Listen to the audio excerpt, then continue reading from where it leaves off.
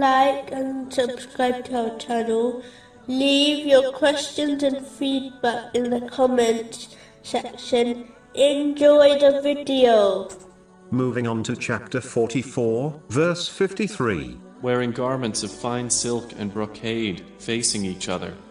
In a narration found in Imam Munzari's Awareness and Apprehension, number 28, the Holy Prophet Muhammad, peace and blessings be upon him, advised 3 characteristics which cause a Muslim to enter paradise. The first is to consume lawful food.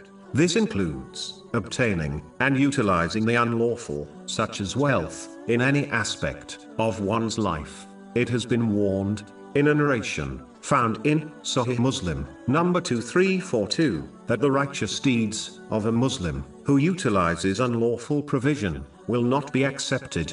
Obtaining lawful provision is a foundation stone of Islam. Without it, success is not possible. The second characteristic is following the traditions of the Holy Prophet Muhammad, peace and blessings be upon him. This does not mean only learning them, but more importantly, includes acting on them. This encompasses fulfilling the commands of Allah, the Exalted, refraining from His prohibitions, and being patient with destiny.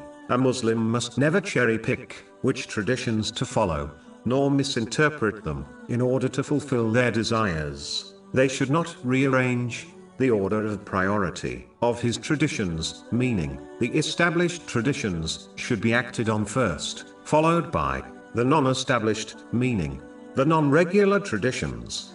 The final characteristic mentioned is keeping one's harm away from people. This is vital to fulfill, as according to a narration found in Sunan an-Nasa'i, number 4998, a person cannot be a true Muslim or believer until they keep their verbal and physical harm away from the self and possessions of others, irrespective of their faith.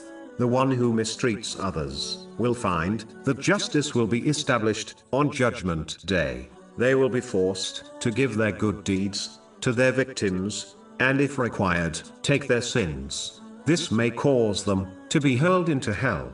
This has been warned in a narration found in Sahih Muslim, number 6579.